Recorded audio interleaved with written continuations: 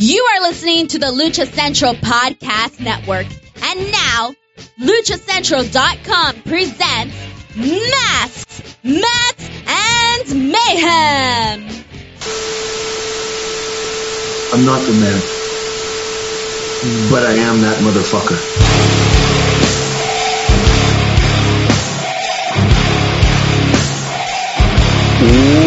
Welcome to a very special edition of Masks, Mats, and Mayhem. I am your host, the Outlaw LA Red. You can find me on social media at JustinHarvey75. That's my government name. You can find the entire show on social media at MMMShow75. That right up there is at Byron Fever. That over there is at Lucha Gringa. My homie right here, that is at Meat Loaf over in Falmouth, England. And we are stoked. We're stoked to have you here today. We're stoked if you watched some of this over on Expo Lucha over the weekend couple weeks ago. It was a tremendous event, Expo Lucha. It was good. A lot of people saw the first half. So if you're here right now, I got to tell you this. We are going to show you the entire look, Casey's getting hyped because he knows what got cut out. We kept the good stuff. The entire Vampiro interview uncut. We're giving you all of it. Vamp said it's okay. Kevin Kleinrock signed off on it. Not that we cared. Kevin was afraid.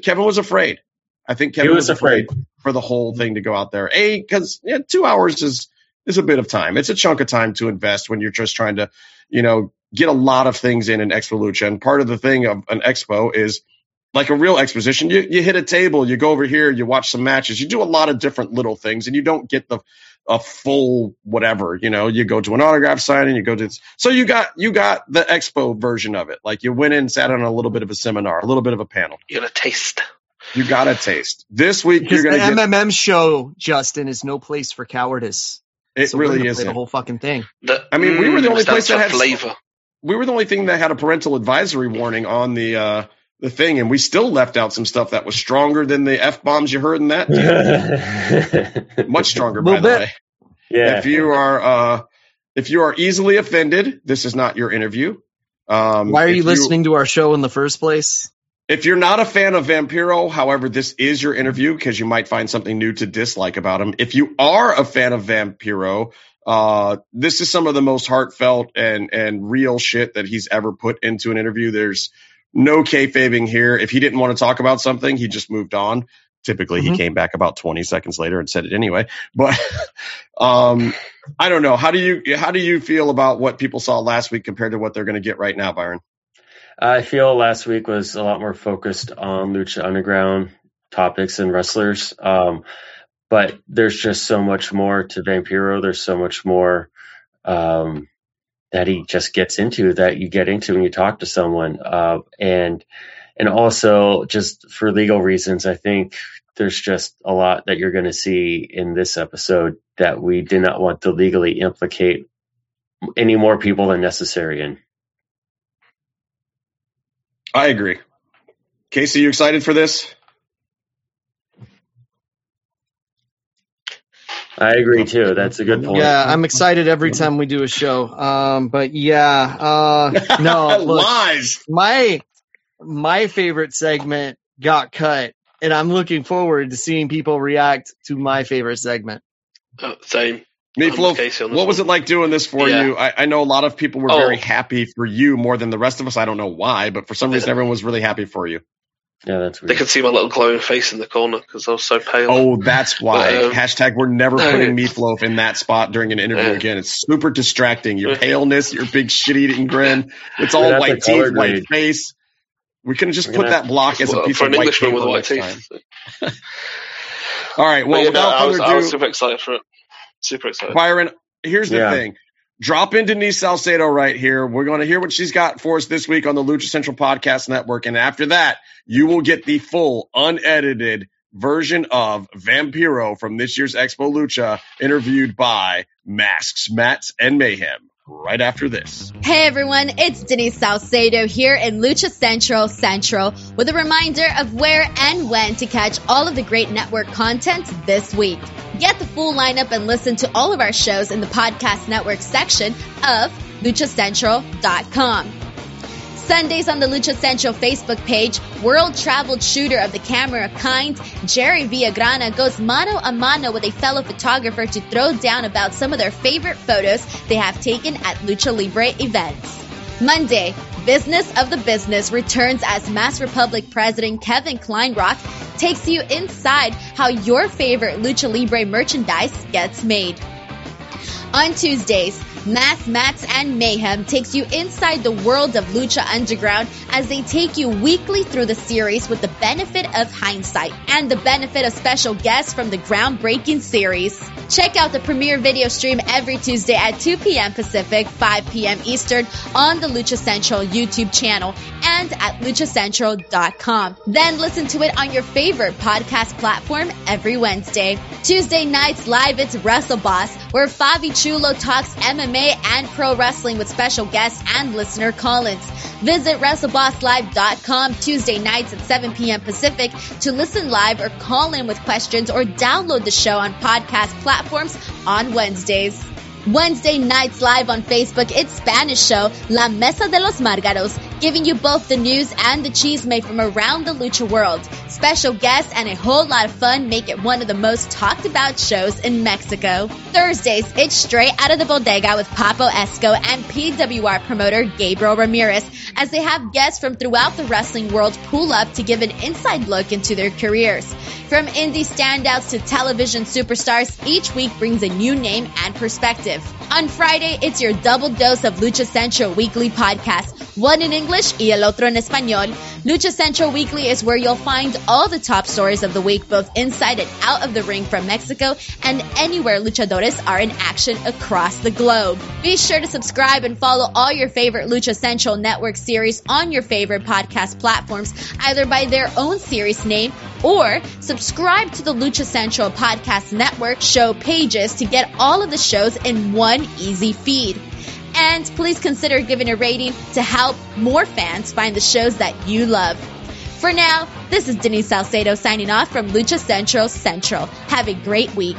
You guys all know him as the one and only Vampiro. Hey, how's it going today, Ian? It's going well, man. It's good to see you guys. I recognize, I'm dealing with that head trauma shit. I recognize those names, so I know now I can see who the fuck you guys are. Yeah, which is funny. I'll bring this one up right off the bat. I think it was Triple Mania 26, I want to say, and you were giving me a shout out on the show at some point. I think it was during the prelims or something, and you called me Outlaw LA Reed instead of LA Red, which was absolutely hilarious to all of my friends. I'm sorry about that, dude. Don't even apologize. Conan came on here and called me Jason for 4.5 hours. So yeah, that's true. Wow. I'm sorry, man. No, hey, you did tell Matt Stryker that I would beat him at the wrestling name game, though. So thank you for that. I was super happy with that.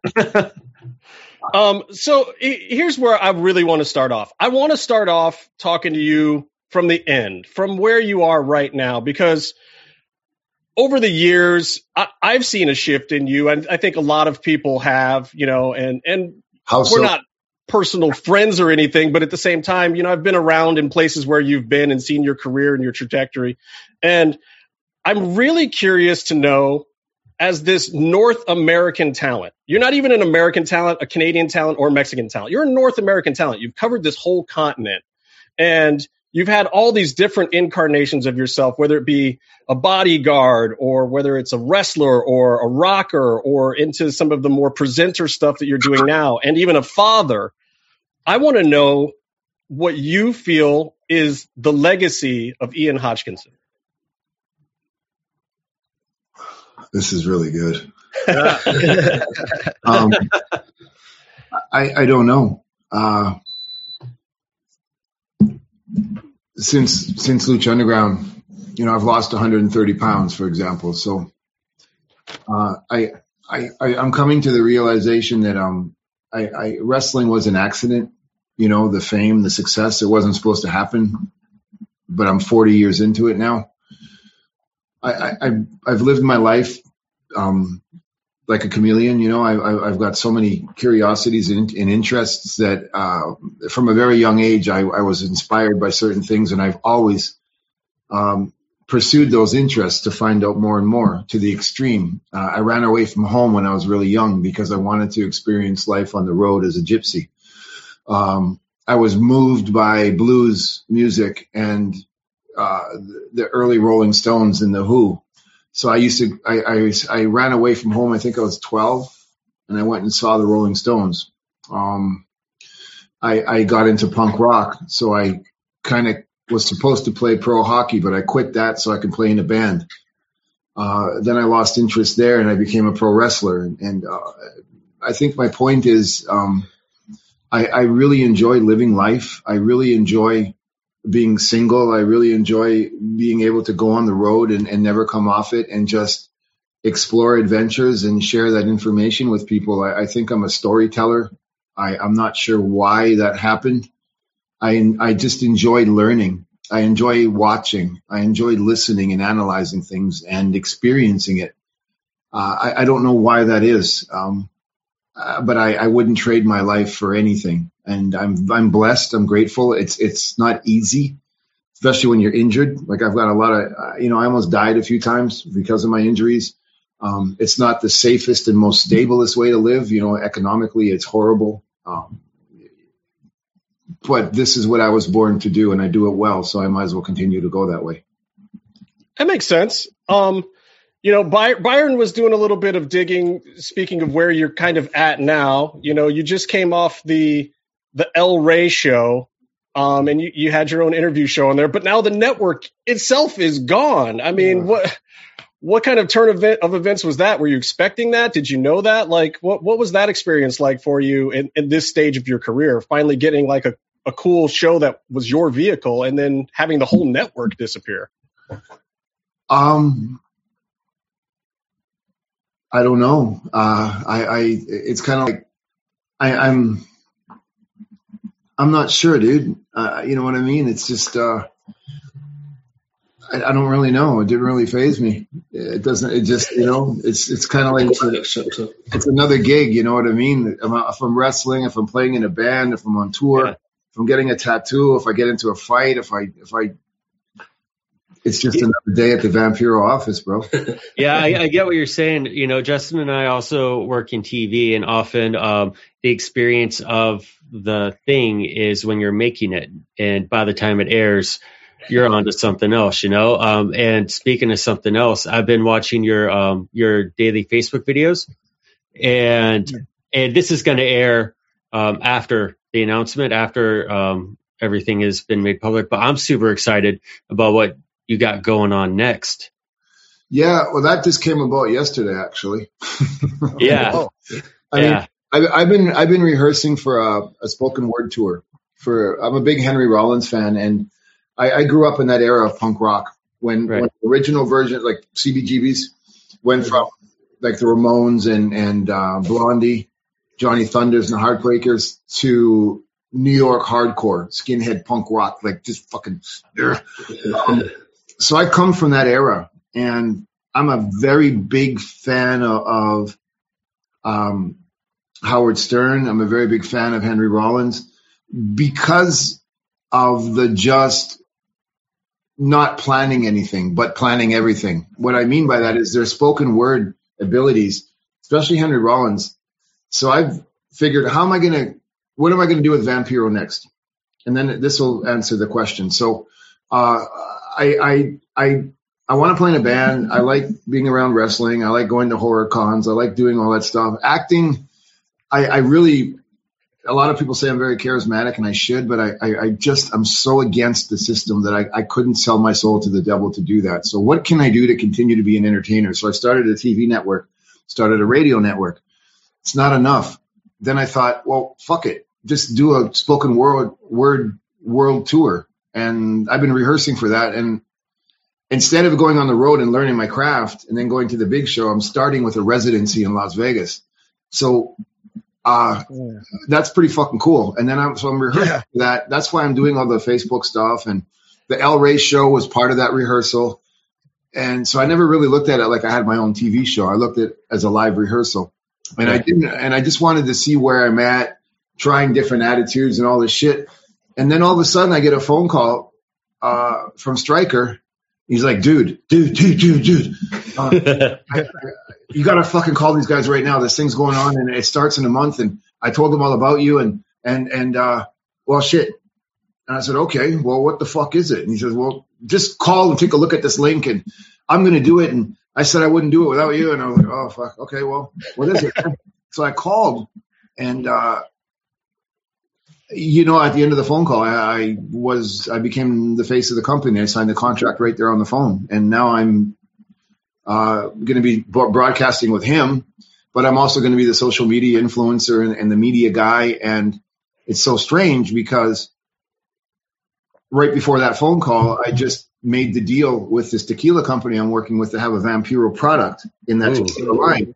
So all this is happening at the same time. And then with the action figures coming out and the graphic novel, and then the band, the Biohazard, Billy Biohazard, made my music for my album. And I'm like,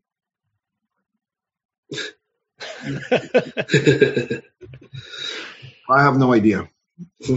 Just my mind is blown too. It's like, man, every time we think Vamp is just gonna chill at the crib for a little while and take it easy, you keep getting more stuff on your plate. Yeah, I can't do that. I wasn't born that. Yeah. I've tried to conform many times, and it's almost like slow death for me to try to fit into the 9-to-5 world or fit into a community. Or like I'm home in Canada right now because my mom's real sick and this COVID thing. So I'm here just because I don't know how much longer I have with my mom. But I'm in my garage and I'm doing all these things and studying. And if I'm not working 29 hours a day and the most obscure things, then I'm not like all this stuff I just told you is the small stuff. Yeah. The whole ancient aliens project and the ascension theory and the protocols and the spirituality that I'm involved in and the meditation and the groups. Mm-hmm. And like, I'm at the point now with my meditations, I can go to a different dimension. I have a piece of I have a piece of the meteor in my room here that was part of the original meteor that crashed into Earth and caused life. And in that meteor, if I put a light to it, you can see energy and life floating around in this rock that's 17 fucking billion years old. I mean, I'm doing ritual magic as a profession. I've been doing it for 30 years. So I'm so like Vampiro gets in the way of my studies, and so I don't really know what to say except I'm really enjoying being alive right now. Well, that's kind of one of the interesting things I think about you is because you are very complex and different in a lot of ways. And for me, I'm kind of a product of the generation, maybe a couple ticks right after you.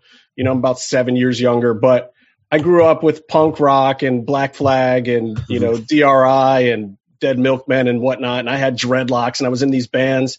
And then one day I saw you on WCW, and I can't say that I was real big into wrestling at the time. I had been as a little kid, but something about what you were doing clicked with me. And it wasn't as a fan of like a lot of other stuff that I was. It was more like, holy shit, these idiots put one of us on TV. What the fuck were they thinking? Like, how did this guy get here? And it was so amazing to me because I was a fan of certain wrestlers and wrestling, but like I had ECW shirts. I didn't buy any performer shirts. I bought ECW shirts because I thought the product was a cool punk rock thing. And WCW I watched because I like seeing a lot of the old guys come over and God, what are they going to do with these old dudes and what's going to happen here and some of the stuff that was going on. But I got to tell you, the one cool story I have about you from Lucha Underground is, and Byron probably has the picture there. I got your shirt from WCW. That shirt is 25 fucking years old now, I think. And you saw me coming in that day, and Evie Dub grabbed a photo of us out there. And you called me out in front of the whole audience during the taping, which was cool, And the thing that was more cool than you calling it out and saying, I appreciate you for doing that, and this is a real fan from back in the day, was during the intermission, I was talking to Evie Dub, and Stryker came up to me, and he says to me, "Thank you for doing that for my friend." And then he just shook my hand, and I looked at Evie Dub. I was like, what was that about? And he was like, Vamp's a complicated guy. And I could tell from the look in Stryker's eyes that it had meant something to you. But for you, I just think that you don't know sometimes the impact that you've had because you've been all these places and done all these things. But a lot of us looked at you as one of us, whether it be the Juggalos or the punk rock kids or the horror fans like Casey up there, you know, or the Lucha Libre fans like Meef and the wrestling fans and the WCW guys like Byron there, you know. So in putting it in a question for you and just kind of tying back to that legacy thing, what is the impact that you think of what wrestling has brought to you? Has it been a curse or a blessing? Why would Eric say I'm a complicated guy? I don't know. That might be a phone call. I don't know. That was his response. He's always said that about you. He said you're a complicated guy, and he's always said he loves you. Those are the two things that Eric's ever said to me about you.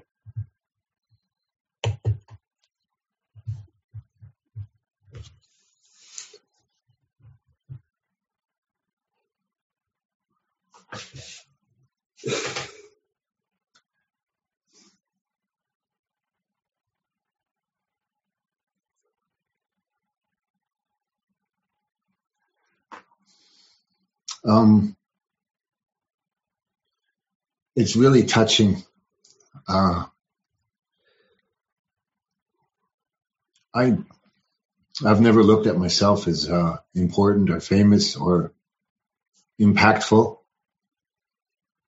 I've always tried to remain an underdog and fight for the underdog. So hearing your words are quite moving. I don't know, dude. I never cared about wrestling. I became really good at it, not as a wrestler, but as somebody who connected with the audience. But I was more about the entrance and the exit, the rock star moment, that fucking that thing that the fans needed. Because I'm tired of my job. I don't want to fight with my parents. My partner and my relationship is fucked. I don't know what I'm doing tomorrow. I need somebody to say, I got your back. And that was my role. And that was my connection with people. I didn't really care about any of the other stuff. I just cared about being that, just having that moment and at that 1 second looking and getting, and I see you, motherfucker. And when I saw that I acknowledged people and they knew it was authentic, that's what my career, that's my legacy. That's I'm just like you are. I'm not any different. And when people say you're so important and you've done so many things, I don't understand it because I've never really paid attention to it. I didn't know Matt. I don't understand what's wrong with those two fucking guys. I mean, I think they got a lot of love for you. I mean, Stryker definitely does, you know. I mean, the whole Lucha Underground thing was just, people talk about it being a family, but, you know, that family had to be created. And having been at so many of the tapings that we were at, I was that show. I was the fucking heartbeat of that show. You can't argue with me on that one. No, I mean, you see, like, everyone who's been on that show, who has been to a taping or has seen it, talks about the crowds being unlike any other place. And the first thing that happens when you get in your seat is Vampiro gets in a ring and hypes everyone up and tells them what's in store. And it goes from there. And without that hot start, you know, there wouldn't be like the bodily fluid chance, you know, and and like, and in those big moments to see that, you know, you throw down the headset and jump around with the fans or to check on a wrestler, on an athlete after something, you know, potentially dangerous that happened. It really created this, you know, it continued that one of us sort of aspect. And you know, like, Byron, if I may, there's a moment that I think encapsulates that perfectly. And it was before Believers Backlash 2. And this was one that no one saw this on TV, but there was one person that can talk to that crowd and tell us to not fuck this up and not fuck it up for everybody, not fuck up the match, do everything the right way and do everything the way it was supposed to be done. And that was Vampiro.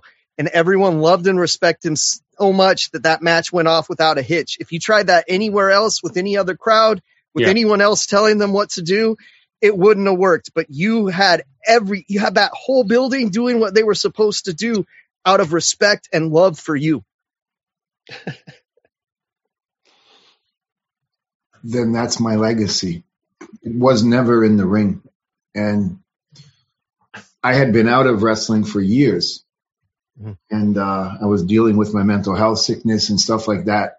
And for me to have the people here and here, and I would come off this, I just knew that that's my home. That's my house.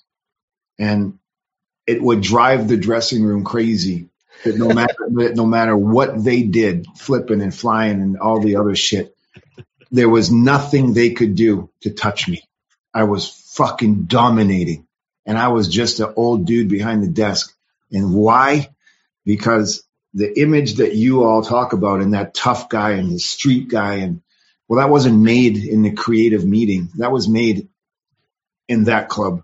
That was made in the Lower East Side. That was made in the East End in Montreal. That was made in East End, Los Angeles, West Hollywood. That was made in the streets of Mexico City.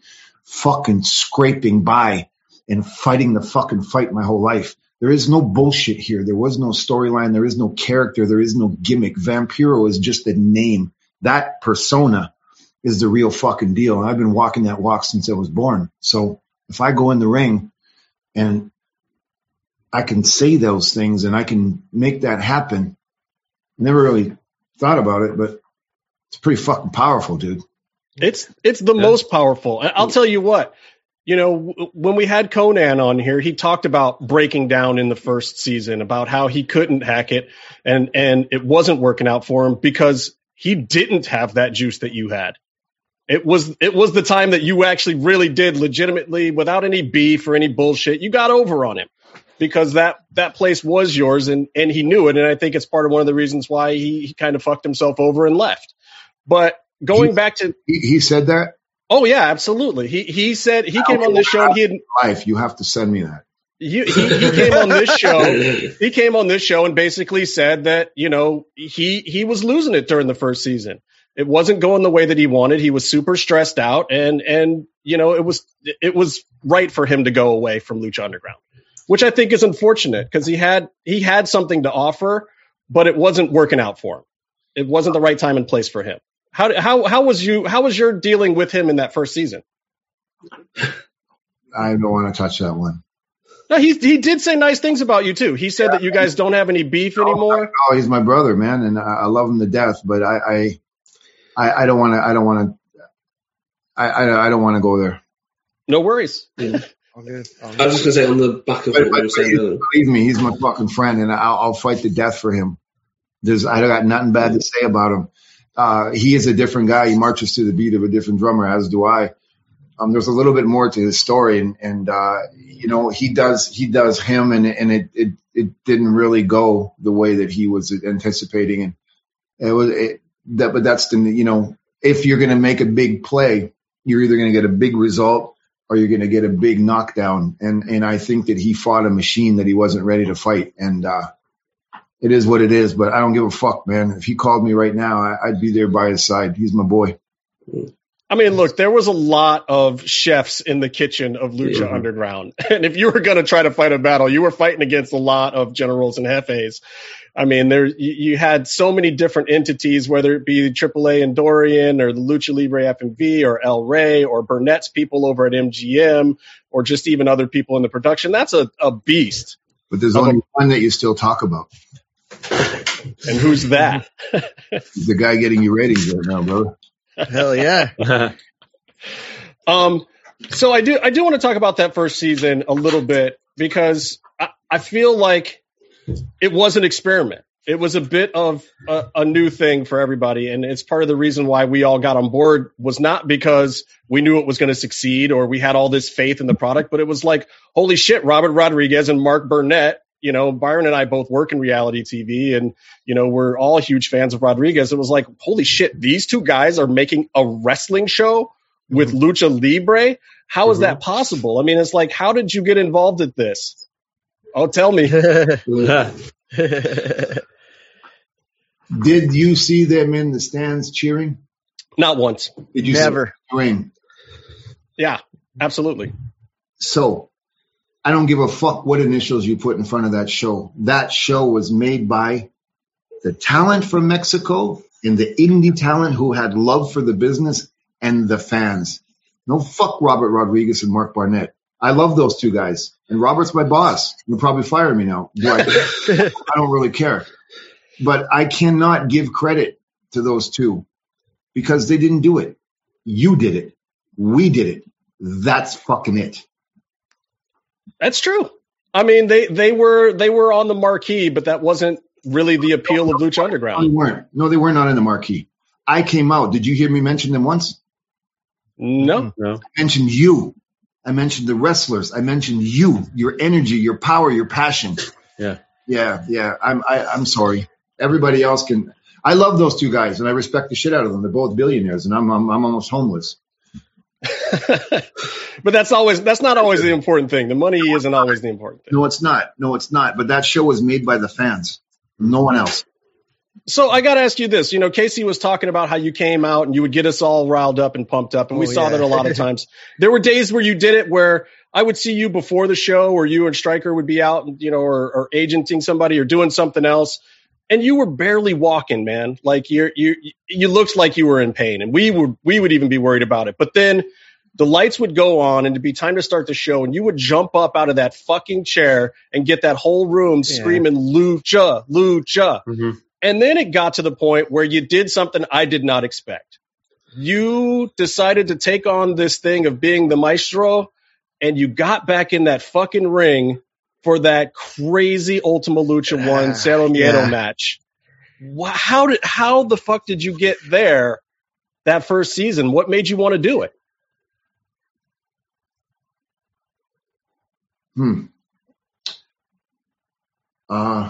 Well, the story is they were going to fire Pentagon because it wasn't working, and because he didn't understand how to do this in the United States, and he was doing things, and he looked bad. He didn't look like a polished pro, and they asked me. They said, one of my roles in Lucha Underground, I was an agent. I had the most difficult people to work with.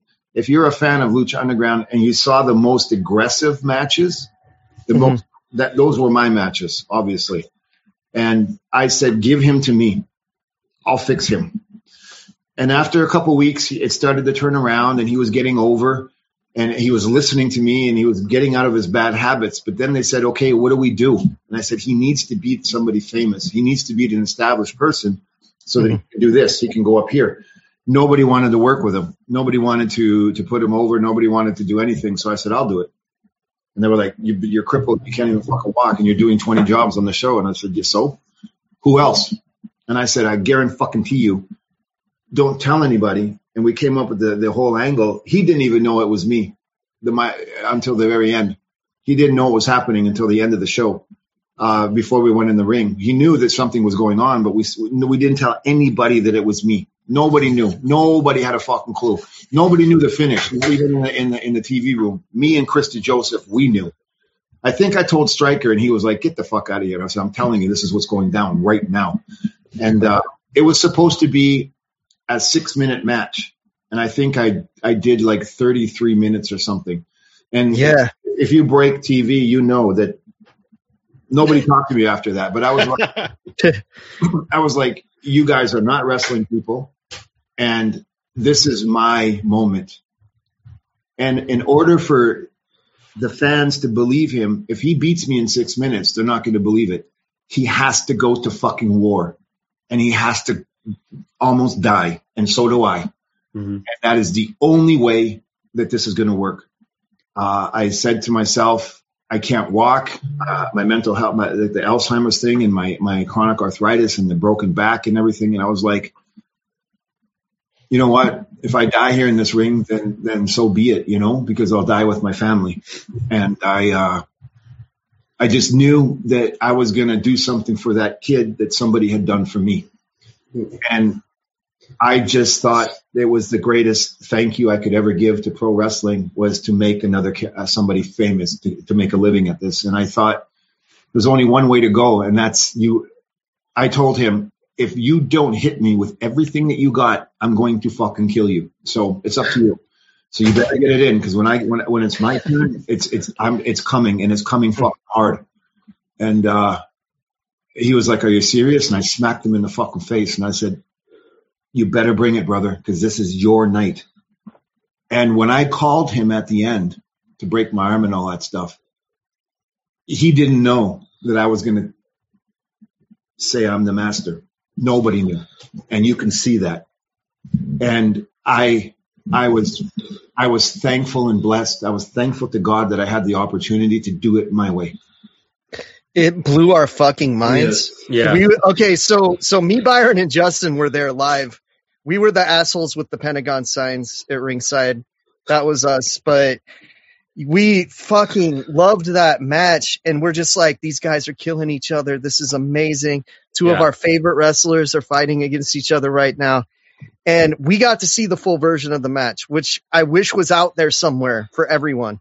Because everyone keeps asking us about it. Like, what was different? What was it like? There's so much more. Was shaking when I was going down the stairs. You could feel the building moving. It was,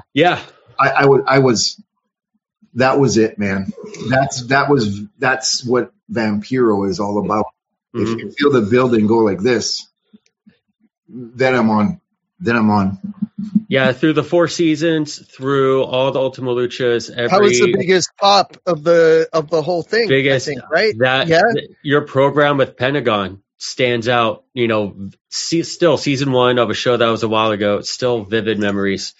That was our favorite. We were huge Pentagon fans, and we came in there huge fans of Vampiro. So like, we were stoked to see you there. We were super excited to see that you were about to race fists with someone. Everything, every note that you and Pentagon hit in that story was just amazing. And that match is probably, speaking only for myself, my favorite match I've ever seen live. Oh, absolutely mine as well. Lucha-masks.com, in partnership with Mask Republic, give you personal protective masks to keep you Lucha strong in the fight versus COVID-19. With world-class luchadors Blue Demon Jr., the Lucha Brothers, LA Park, Ultimo Dragon, Cain Velasquez, Conan, and so much more. Head to lucha-masks.com and you too can become a masked warrior. Lucha-masks.com, powered by Pro Wrestling Revolution.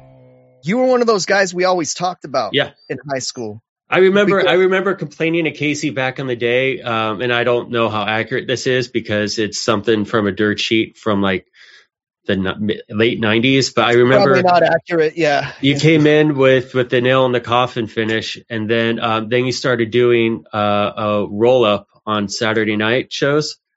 And I read that was because Hoovy didn't want you to use the Michinoku driver. Oh, I remember us talking about that. And I was so mad because I'm like, he still has the 450. Why does he have to have every move? No, dude. I remember Hoovy. I remember. Do you remember the music though, Byron? The music was always awesome. That's what got me to shit my pants. Is I'm like, wait, did I just hear the fucking Misfits Abominable Dr. Fibes for this entrance music? It's dope, but like the whole thing that you came out and you looked like one of us, but also the early break-in period at WCW when they didn't get you. That's something that we all have felt and encountered, and that also helped just kind of create that bond between us and you until they had no choice but to put you on their main stage. It was awesome. Yeah. So yeah, Casey and I were friends back then too. So Hoovy. I remember when I met Hoovy, he was just a little boy, and I was working with his father a lot, and I gave Hoovy one of my original leather jackets because I was that close with his father. And I actually gave him my original Vampiro jacket. And I was going to Japan for, 10 or 12 years. I was in Michinoku Pro Wrestling for 6 or 7 years. I mean, I was doing the Michinoku driver before Michinoku was. And when I saw it, I just kept doing what I do. And I did it, and Hoovy is such a little controversial person. That's one way to put it. Yeah, when he caused this scene, and he literally had a nervous breakdown about it, and he started crying, and he like tears crying, and they called me in the office and they gave me this big speech, and I was like, fuck, dude, I've been doing this for 25 years. I got 752 million different things I can do. I don't give a shit. And he turned around and made it this big public thing that he had that he was so important that they took it away from me. Took it away from me. What the fuck are you talking about? Go ahead and take it. It's like, if you go to the NBA, what? Only LeBron James can slam dunk the ball? Right. It's like, Hoovy, I'm in such a different place as a person that this is the worst thing you can ever say about somebody.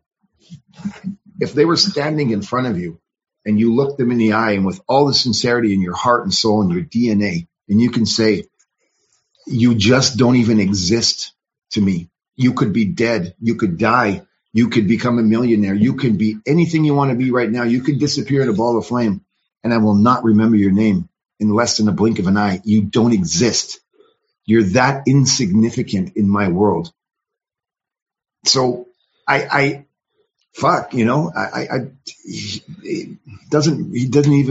didn't faze me. It didn't make a fucking dent in the way I breathe. You know what I mean? And he turned it into this thing. Yeah. He should just keep dedicating it to taking big Samoan dick in the ass and wait I do.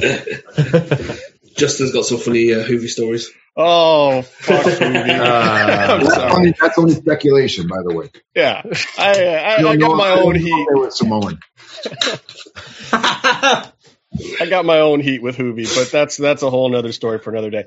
I want to ask you very specifically about a very specific wrestler.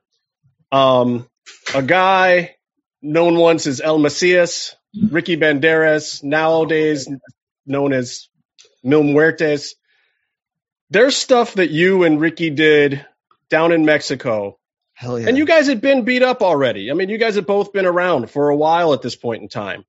But the stuff that you guys did in Mexico was different to me. And I would see these matches, and you guys weren't as fast as you were when you were young, but it didn't matter. Something about that period in time in both of your careers, I could see that you guys were going out there, and I think that's one of the times when I could see in your face that you actually truly loved being in the ring. And I don't know if that's true or not, but there was something about what you and Ricky were doing down there that stood out to me from your career. So I'm curious what you think of Ricky Banderas and that part of your career in Mexico. Did you ever see the matches we had in Puerto Rico? I did, and they fucking yeah. Wrestling through the crowd. Some of the best entrances I've ever seen in my life, too. Yeah. In our sport, or in boxing, or in martial arts, there's very few generations that can say they have a rivalry. John, in pro wrestling, I guess Flair and Steamboat, an example, there's always going to be that one guy that if you click, it's dangerous because you're going to hurt each other, because you're okay with that, because you love that person. He became my best friend in this business pretty much instantly when I met him in Puerto Rico, and we battled. We were partners. We were enemies. We sold out baseball stadiums in Puerto Rico, and we were violent. We were violent, and you can only do that with a certain kind of person that if that person is willing to take it as well as give it, then that's the guy you want to do that with. You can't go with a guy who's, this with Ricky and I, this is probably not the smartest thing to admit in public, but it was like a bottle of tequila and 2 Percocets and 2 Vicodins. What do you want to do? What do you want to do? Fucking keep your chin up, kid. Okay. And that was it. And we went out there and just fucking went. a lot of my injuries and a lot of the onset of the Alzheimer's came from the head injuries from him, because I was like, I'm not one of those wrestlers that put their hands up for a chair shot or a punch or something like that. So it was like, if you're going to fucking hit me, you best hit me to kill me, bro, because that's what I'm going to do to you. And these 22,000 people believe in us. This is all we got in life, is we're going to leave it out there tonight. And we did that, I guess, for 22 years now. All right, so I got to throw in a couple of fan questions. We got some questions. He sent me a message. He says, calls me bitch, and I called him. I said, bitch. I remember I was watching one of your meditations, I think yesterday's meditation, and the only comment was Ricky saying, "Call me, brother." It's like, yeah, he's my boy, man. Yeah, I love him to death, and he's just it.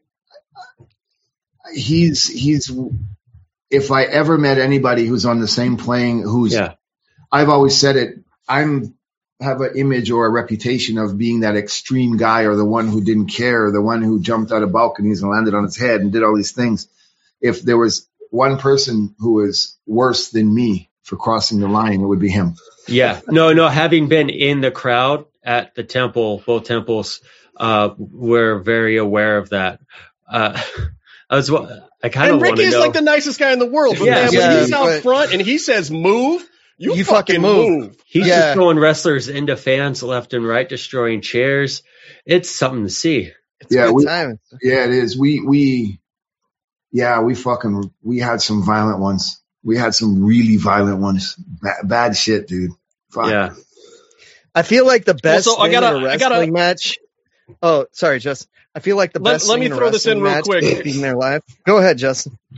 I gotta because it just applies right here, and it's a question from our homie Goatsay, who's a big fan of this show and of Lucha Underground and of you, and he wants to know what was the most sadistic thing.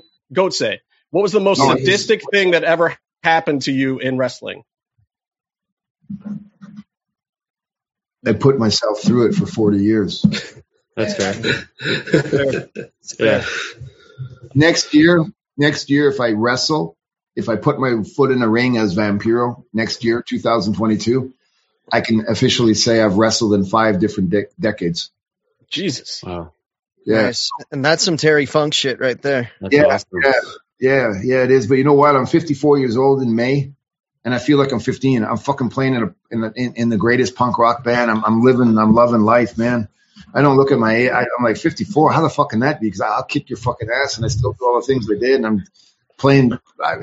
Hey, man, fuck. Oh, yeah, dude. You get that atmosphere going, and what I was gonna say before Goatsay's question there, he asked that straight from Australia. Actually, he sent that question. Macedonia. I gotta say that me and Byron had a conversation that at Ultima Lucha 1 that if you're in a crowd at a wrestling match and you don't feel like you're gonna get fucked up watching it, like it's less of a good time. And the chaos that you bring to your matches with Ricky, like I could tell that a lot of those people had that vibe and they were amped up, and it was like and that's the kind of vibe I look for in wrestling, man. And I just want to thank you for bringing that to us, bringing it to the fans, so that we can look at the screen or we can look in the crowd and we can just be like, fuck yeah, motherfucker. That's why I watch this. Yeah. That feeling right there. Yeah. And I want to thank you for producing and bringing some of our favorite matches too. And I want to ask perhaps which ones stand out to you. Things like, what was it? Hell of War. I mean, these are things that also made names, made faces. Grave Consequences. What stands out to you? Well, the comment before stands out to me because I pride myself, as I said, and I'll get to yours. Forgive me. Is it okay? Yeah, whatever you want. I learned how to do that here. In the pit. Gotcha. At the volume at number 10. This place behind me, GB's, it's the size of a dressing room. There's nothing to it. And everything that influenced me, breaking new grounds, being on the forefront, creating something that is so out there, came from there. And that's my influence. And my promise to that was I would one day somehow get one of us on mainstream television and get that message out there and create that chaos. And that was my mission in wrestling. And I learned it all from ZBGBs. And what you just said, that if I'm involved and there's no sense of danger, then I'm not involved, And I prided myself on that. It's the pit, slam dancing, loud rock and roll. That was my deal. So when you ask me what matches stood out, none of them. I didn't watch the matches. I couldn't give a fuck about the matches. I was more concerned about, is the crowd doing this? That I don't give a shit. Fuck you guys. Look, motherfuckers. I've been selling out stadiums around the world for the better part of 3.5 decades. I get the wrestling. I want to know, are these motherfuckers bouncing for 2 straight hours? Because if they rest for 1 second, then something's fucking wrong, and I'm going to go out in that crowd and kill somebody. So it's all about, look, you complain about everything. You're fucked up in the head. You got shitty things going on in life. You're asking for a solution. You want a fucking outlet? Well, motherfucker, here it is. Don't you fuck me over because I did this for you. So you better give me back what I'm getting. That's my attitude. I don't mind smacking the fan. Wake up, motherfucker. And that's rock and roll, brother. Hell yeah. Yeah. I love it. I mean, and dude, I came from kind of that era too of just wanting to get it all out and being in those mosh pits. And then I went and did kickboxing for a while. And, and our generation, I think, was very proud of the fact that we basically invented a sport with MMA, and we got to see like this new kind of thing coming into being an actual sport. It was always there. We know it was always there, but to see, fighting come into this new world of being a professional sport. And, I came up around a lot of those guys too, and seeing where mixed martial arts and combat sports in general has gone, and the levels of realism and violence that came to wrestling, especially in the mid-late 90s, and kind of stuck around. I think that is kind of the influence of our generation, because that's what we were feeling. That is the outlet that we needed. But it kind of brings me to some of the other side of you, where you've got the Krav Maga thing going on in the school, and your interests are not just in wrestling. They've always been more in that whole entire vibe, and even using that vibe to help, in protecting the streets or wherever you want to take that kind of vibe and internal aggression and even use it peacefully to help people. I mean, where's your mindset at with combat sports in general these days and its influence on the current marketplace? Wow. I agree with everything you said. And I'm getting involved in a new combat sport, the slaps fighting. And I'm a fan to an extent of MMA. I mean, I don't really watch wrestling anymore because the stuff, like I listen to the Ramones. Because expendable time. There hasn't been another Ramones. I listen to the Clash. There hasn't been another Clash. I watch All Japan Wrestling from the early 90s, So I'm not sure how to answer that question, because the original idea behind UFC, I was at the first one, and it was all these styles, no gloves, no weight class. And it was just like, what's a better style? And I'm like, no, you're missing the point. This has got nothing to do with styles. Who's got the bigger fucking balls?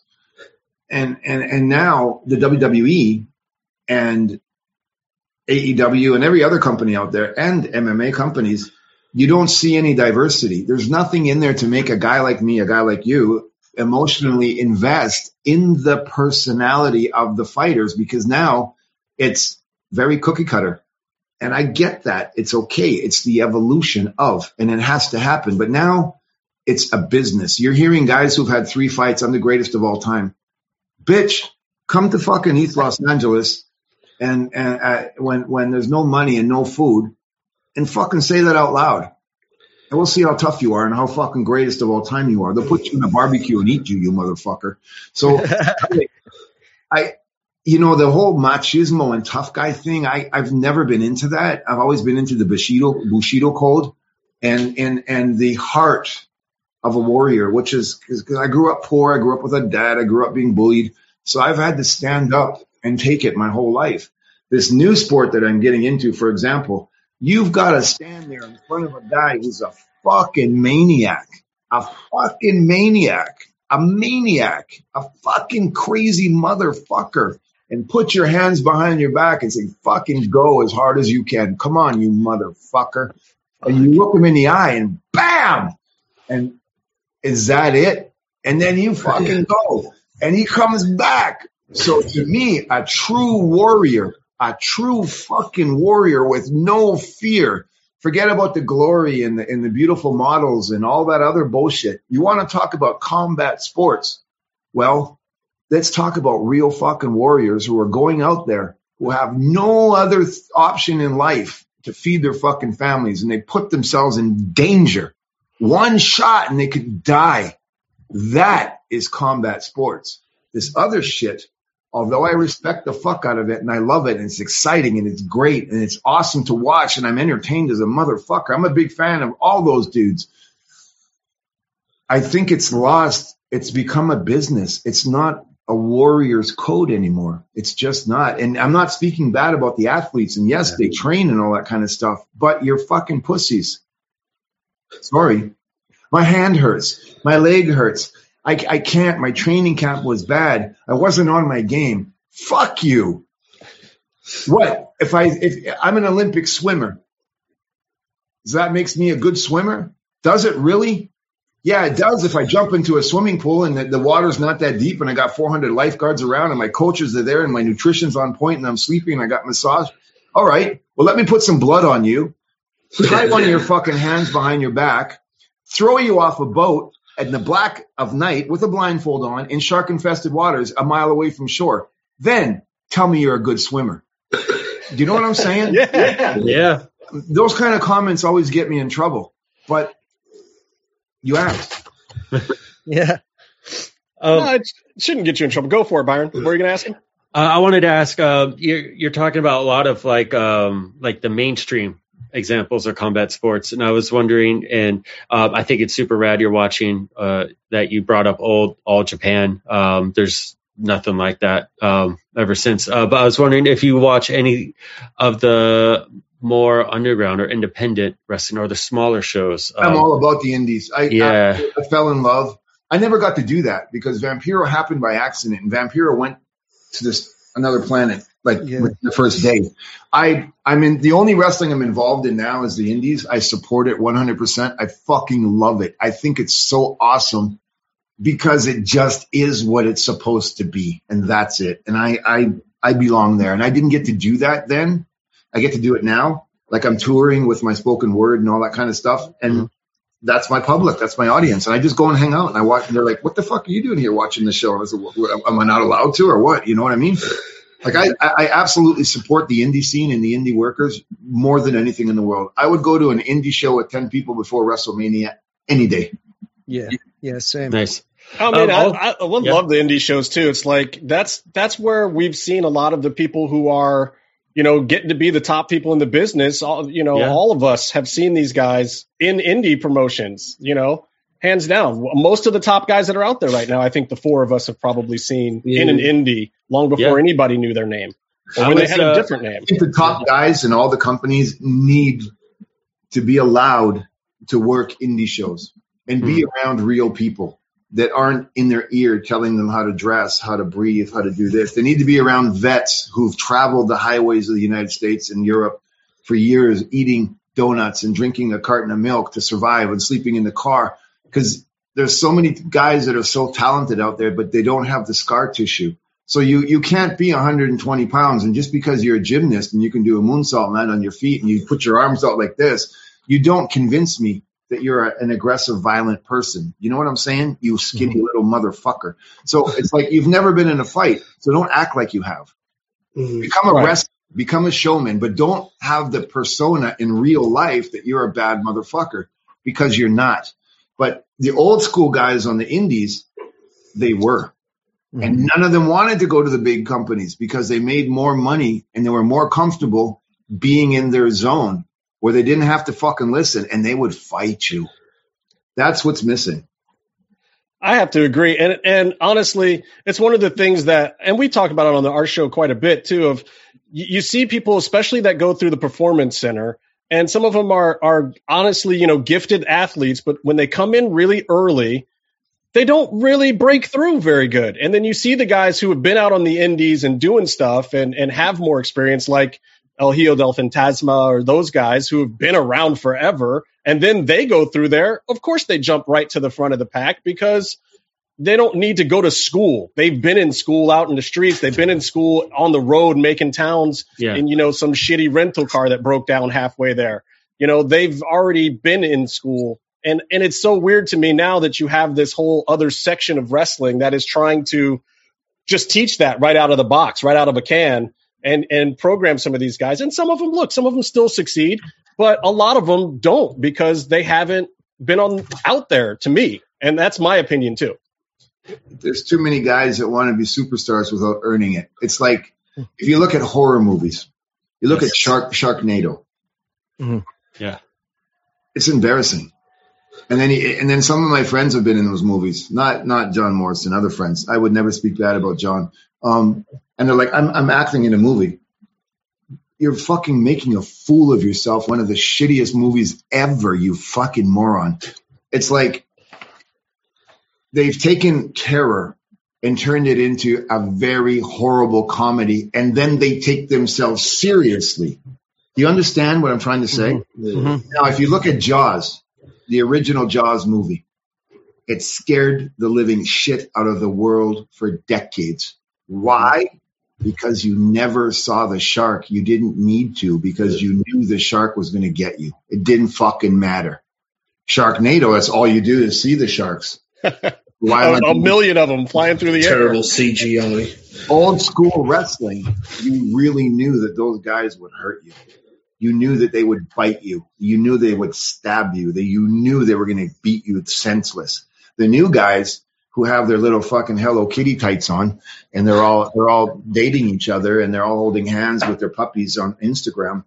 Yeah, that doesn't really intimidate me. Yeah, I have to say, having been to the ECW arena back in the day, there's at least 3 or 4 of those guys I'm pretty sure would have killed me if I fucked up in some way. I mean, I'm wrong. Because I'm not, and believe me, I'm not judging anyone. And God bless the new generation. And please make your money and have a great life. But I would break my fingers during the matches, like this one. Which one is it? This one. This one's kind of like permanently bent. And I remember it was pointed out that way, and I was like, oh fuck! And I just went, and I kept going. And I remember one time Sabu had a thing, and he just like, Vamp, hold my fucking deal. And I was like, yeah. He took some crazy glue, and he did this. Yeah. He's held that. And I was like, let's go. You know what I mean? It's like, it's like, grow some fucking balls and get off the pedestal. Stop separating yourself from the business, the wrestling history, the tradition. Pay respects. Pay respect to the fans. Do your time on the indies. Don't go to a performance center and get your little Speedo and call yourself a pro wrestler. Earn the right to call yourself a pro wrestler by being a pro wrestler, putting your time in your community, going to the gym, doing the indies, signing autographs, driving across the country, not eating, not paying your bills, sleeping on the fucking floor of a hotel room. Yeah. Put your time in. Get your hands dirty. Then another wrestler is going to look at you and say, come over here, kid, and sit by me. Well, so this brings me to a very specific wrestler that I want to ask you about, because I was watching Nail in the Coffin, and there's a little bit of him in this. And to me, this guy seems like he is a little bit of that throwback, and that he's paying some respect to what's been there before, didn't want to go to the top too fast because he wanted to pay some dues, and also has a legit mean streak, and maybe he's a legit tough guy. Maybe it's all a work. I don't know. But what are your thoughts on Kevin Cross now carrying Cross over in WWE? I think Kevin should be the next big superstar heavyweight. There's no doubt about it. He's educated. He's legit in his work. He's mature. He's very, very on point, and he's talented. The only thing that he needs is more experience in front of live crowds, like to get it crisper. But as far as the mentality and the personality, I sincerely think he should be the next Triple H type person. Like at that level, he should be that guy. There's no doubt about it. He really should. He just needs to tighten it up a little bit in the ring. Well, speaking of which, in that documentary, I mean, he drops you with one of those doomsday Japanese Saito slams right on your head. What was that moment like for you? There's a young guy that, you're trying to get over, but that part of that movie really got me, man. Seeing two guys that I really like and then seeing you not walk away from it being okay. I told him, because I was really, really sick, really sick. I just had a stroke. The arthritis is so bad. I was dying.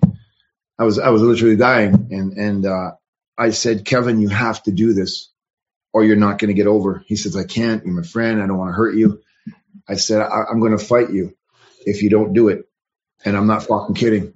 I don't give a shit about your martial arts background. Fuck you, you big pussy. And I said to him, I wouldn't put my life on the line if it wasn't for the right reason. And you are being eaten alive down here by all these jealous people. I won't do this for anybody else. And he said, what do you want me to do? And I said, give me your suplex and put me on my head. And he was like, what is wrong with you? And I said, you one day you'll understand when you're in my shoes. And I thought to myself, there's no other way I can do these things. I have to go 100 miles an hour and hit the wall, or there's no point. I mean, I just spent my whole life doing this. I got legions of people who meet me every day and tell me how much I mean to them, and I don't even know why. So those people deserve this. Yeah. There's another moment from Nail in the Coffin that I've got to ask you about, because we've all speculated on it for a couple of years now. And it's kind of a two-part question. This interview? Huh? Are you enjoying this interview? Oh, absolutely. Absolutely. It's the best. Yeah, are you? Kids at Christmas. Yeah, of course I am. This is great. I have to ask you about the sexy star moment, because having done some MMA myself, I saw the armbar, and I think there's a difference, first of all, between a cross arm breaker and a genuine armbar.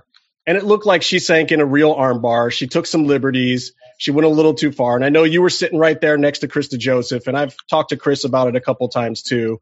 And he said he didn't really know because it wasn't his place to know if she was really fucking up or not, but that everyone else was pissed. And that you guys had a lot, especially back in Lucha Underground, riding on sexy at the time, and everyone was really disappointed and let down. But I'm wondering if at this point you can talk about what that moment was like when you were the guy sitting in the chair and that happens and the whole world is now judging wrestling and that event based on this one moment from this one person that may have lost it. I talked about it right there and then. I watched the whole thing happen, and nobody knows the whole story. So I'll tell you. And I do believe, I think I was in a fight the other day. I forgot. I got to stop that shit. Sorry. Yeah, what the fuck? Look, it's so funny how fast people are to know everything when they know nothing. And I'm not just talking about wrestling. I'm talking about anything else in the world, right? So what really happened there was years of animosity. There was years of really bad, dirty laundry amongst the women. Like any other industry, sexual favors in the office, jealousy behind the scenes. You stole my man. Yeah, I'll just horrendous things that these women have to, unfortunately, probably not as much now. Guys too, believe it or not. homosexual favors and things like that. It really destroys people. And there are some people who have such big egos that they really, really need this fame. And it's all they have, and it's all they live for. And I understand that, and that's completely fine. What happened there was a lot of heat with the women, not Rosemary, with the Mexican girls, because they've been battling for years. Some of them had famous fathers. Some of them had Japanese mentality. Some of them, all of them hated each other. And they all hated Sexy Star because I don't know, I didn't see it, but she wasn't very good with people. And they watch the match and pay attention. They beat her up.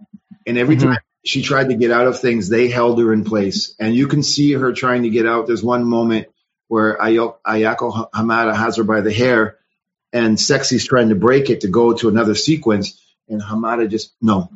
And they keep hitting Sexy. So Sexy has an ego and an attitude, and her husband is a world champion boxer. He was in the front row. So all these things added to the fuel to the fire that's been building up for years and years and years and years. So watch right before it happens. Sexy Star gets a little bit of a comeback, and she puts it into everybody. Punches, hits, whatever it is.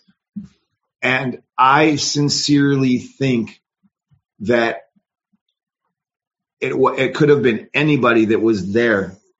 Sexy Star did do a cheap shot, and it might have been because of the heat of the moment. But I'm a pro fighter. I'm a street guy. I'm in the Guardian Angels. I'm a Krav Maga black belt. I'm a Taekwondo black belt. I'm a Judo black belt. I've been in a lot of fights.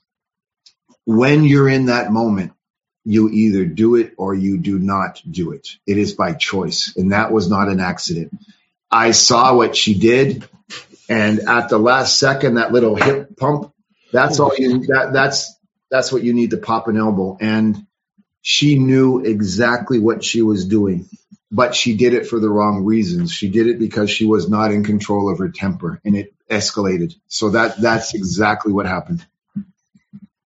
Yeah, and it sucks because she did it to the one person that kind of wasn't fucking with her too, which sucks. Yeah, but she did. But at the same time, they're used to, when I broke in the early 80s, there was a way around that. If somebody did that, it was very rare because there was such a unity in the dressing room. But if somebody did that, you don't go to the office. You don't make a big public scandal about it. You don't cry. Oh my God, I went to Mexico and I got hurt. God bless Rosemary. I don't really know her, and I feel so bad that was her experience. Nobody deserves to get hurt in this business. We trust each other, and you cross the line, and Rosemary really got fucked on that one. She didn't deserve it, and God bless her for continuing on with her career to the success she has. And if I ever see her again, I hope she remembers me, and we are friends. I consider her a friend. But it was wrong, and Sexy should have got her ass kicked right there on the spot by somebody. It's like a hockey fight. You hit the star, you do something bad, the goon comes out, you go, it's over. Did you understand the message? Yeah, I did. It's done. This turned into a soap opera that should have never happened. Yeah, it kind of blew up. Yeah. It was trial by public opinion almost to a certain extent, and it was a lot of pressure from the outside. Out of hand, and the public was correct. The public was right. I was going to say I'd seen a lot of stuff and kind of whispers about backstage being absolute just mayhem when she got back there, and people having to protect her and stuff. That was the nail in the coffin. The documentary. It almost felt like there's this compelling life story of yours that's being told, and it almost got overwhelmed by this compelling bit of chaos that is backstage at Triple Mania. It's like these two big things were fighting each other for attention in that documentary. It almost felt like there should have been like two movies, because I would love for 2 hours. But there was only one, brother. There's only one. I mean, I would watch 2 hours of you, and I would watch 2 hours of what you had to put up with. Then you didn't. Where'd you see the movie? Because you obviously didn't see the DVD because there's an hour and a half of extras on the DVD. Oh no shit! I gotta pick that up. Oh, I saw it on demand. How do we find that? Yeah. You got to go to Raven Banner, bro. They're the Raven Banner or High Spots. Okay, nice. High Spots has a whole bunch. I signed them all. You got to watch the extras. Oh hell yeah! I even do a paranormal investigation on that fucker. Aren't you doing or starting up again one of your paranormal shows? Right there. That's a cemetery in Guadalajara, Mexico. That's the Panteón de Belén, the Belén Cemetery. That right there is an urban legend. That tree over my shoulder is the model for Sleepy Hollow. That stone that's open, and it has the tree growing through it. If you can see right here, that tree, it's dead, but it's growing through this tomb. That's a vampire's tomb. And the legend is when you don't need, the classic, when they caught the vampire right there, they put the stake through his heart right there. They say that tree is a result because the stake stood and his bodily fluid, the blood, went into the ground and this tree grew dead. Wow. And it's growing through his tomb. I've been down in there. My very first paranormal investigation, I went down in that tomb. It's like a shopping mall. It's huge down there. It's a mausoleum. You can hold over 200 people down there. And it's dark and dank, and it's horribly scary. And I absolutely love this cemetery because it's beyond belief. And this is like our favorite places. Yeah. Dude, I would love to see more of the paranormal stuff. Like, I've seen clips of your old show, but I haven't seen like every episode. Like, I wish it was streaming somewhere that I could watch all of it, even though my Spanish sucks and I know a lot of it's in Spanish. Like, I just love paranormal investigations, and knowing you're there doing it makes it even better because I know you're not going to bullshit us about what you believe and what you don't. No, I start on the show again this Sunday. Fuck yeah. And I'm going to be doing the shows on my travels, and I'm going to be putting them on Facebook, and they'll be on TV in Mexico. So that's already started, my friend. Awesome. If you're listening to this and you haven't visited luchacentral.com, it's time to do it. Luchacentral.com is the online home for Lucha Libre, where you can get all of the top news in English and in Spanish. Find the best curated video content and original content not seen anywhere else. Find when Lucha Libre events would be happening in your area. Find photo galleries from top photographers covering Lucha Libre around the world. From weekly polls to annual awards. Seen and read by top executives in all of the major Lucha Libre promotions across the globe. And on top of that, it's free. LuchaCentral.com, your centralized place for all things Lucha Libre. So I got to ask you this, another fan question we got submitted through LuchaCentral.com and Expo Lucha. We have Albert Asker from Boise, Idaho, wants to know, Vampiro, you've been in more than a few comic books in Mexico, specifically Sensacional de Luchas. How important are comic books to wrestling in terms of marketing? Also, was there ever a real-life Super Nena? What the fuck is a Super Nena? I have no idea. I'm just reading the question. But it does kind of go to your interest in comic books and what their importance is on kind of the pop culture behind combat sports now. And, what's it like being featured as someone else's art, and what's the importance of that, especially with the Lucha Libre culture? When Conan and myself were in those comic books, this was really before merchandising in wrestling in Mexico was even thought of. So to have two wrestlers, foreigners, because that's a comic book series. It's not just about wrestling. It's usually, like true crime and or cowboy stories, or it was like a soap opera. They were very, very popular because people would spend so much time on the buses or the subways every day, going for sometimes 3 and 4 hours. So they would read these stories, and it was like a soap opera. It was a complete thought out story. And I didn't know about it until, you know, sometimes fans would show up years later and can you sign this? And I'd be like, what the fuck is that? I didn't even know what was going on. I had no clue. Nobody asked me. They just did them. I had no clue. Typical of marketing around Lucha Libre. You know, Justin, that actually leads to a question I have, because there's another character that's had some comic books about him, and it reminded me of one of the best moments that I've ever seen in professional wrestling, and it was the time that you grabbed that little fucker K Monito and you gave him a tombstone pile driver. It was one of the greatest moments in my life. And I could watch that clip over and over again. Byron's going to insert it here, too, for people. But I just want to know your thoughts. And also I want to ask you, because when you were announcing on Lucha Underground and doing commentary, every time Mascarita got beat up, you would laugh. And I think it's connected to that. But I also think, like, why is it so hilarious when a little person gets beat up by a larger person? Because you're right, it's hilarious. But I just want to know why that, like, sparks something in us. Because they're like little fucking aliens. And they're little fucking people with big heads. It makes me uncomfortable, you know? You can't. How does that guy wipe his ass? You know what I mean? His fucking arms can't even touch his hips. So I love these interviews. So much good stuff. I don't know. I'm not discriminating, but it's like, listen, you little fuck. You know what I mean? It's like, it's bad enough that we're all trying to make a living at this, you know, and just because you got an affliction and stuff like that, I'm really sorry. You know, it's not my fault. You know, I got brain damage and shit like that. It's not your fault. So I don't fucking throw it on your plate every day. It's like, don't play the card in public. Oh, can I go first? I need the special seat and all that kind of stuff. And then you come in the dressing room and you're a rock star. Don't fucking do that, man. Be authentic 24/7. Own it. You know what I'm saying? And these guys are talented. They're great wrestlers, but they got an attitude and an ego. And it's like, if you're looking at it from a wrestling standpoint, they didn't draw any money.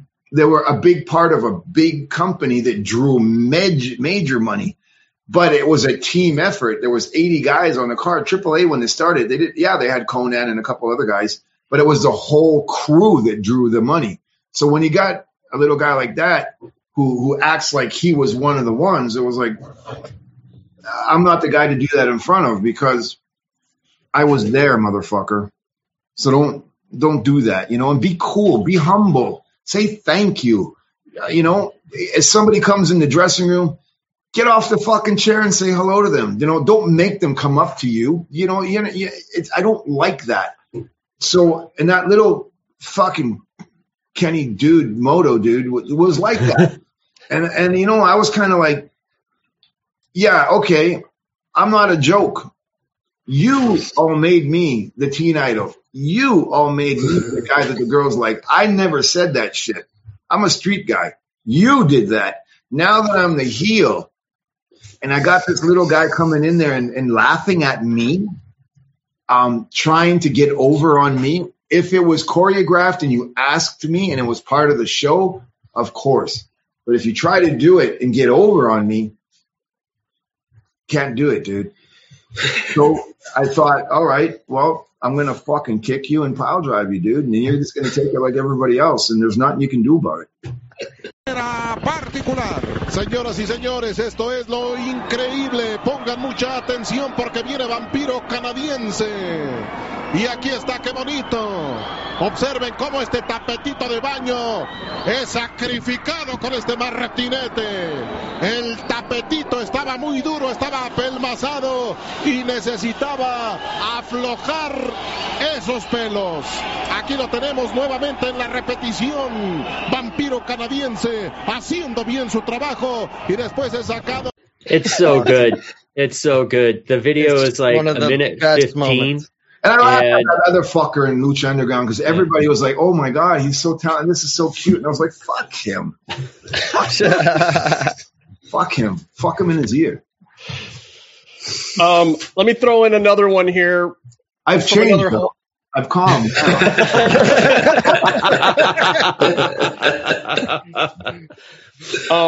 down. Another Australian listener. We got to throw in a question from our homie. Lantern and put him in my front yard. We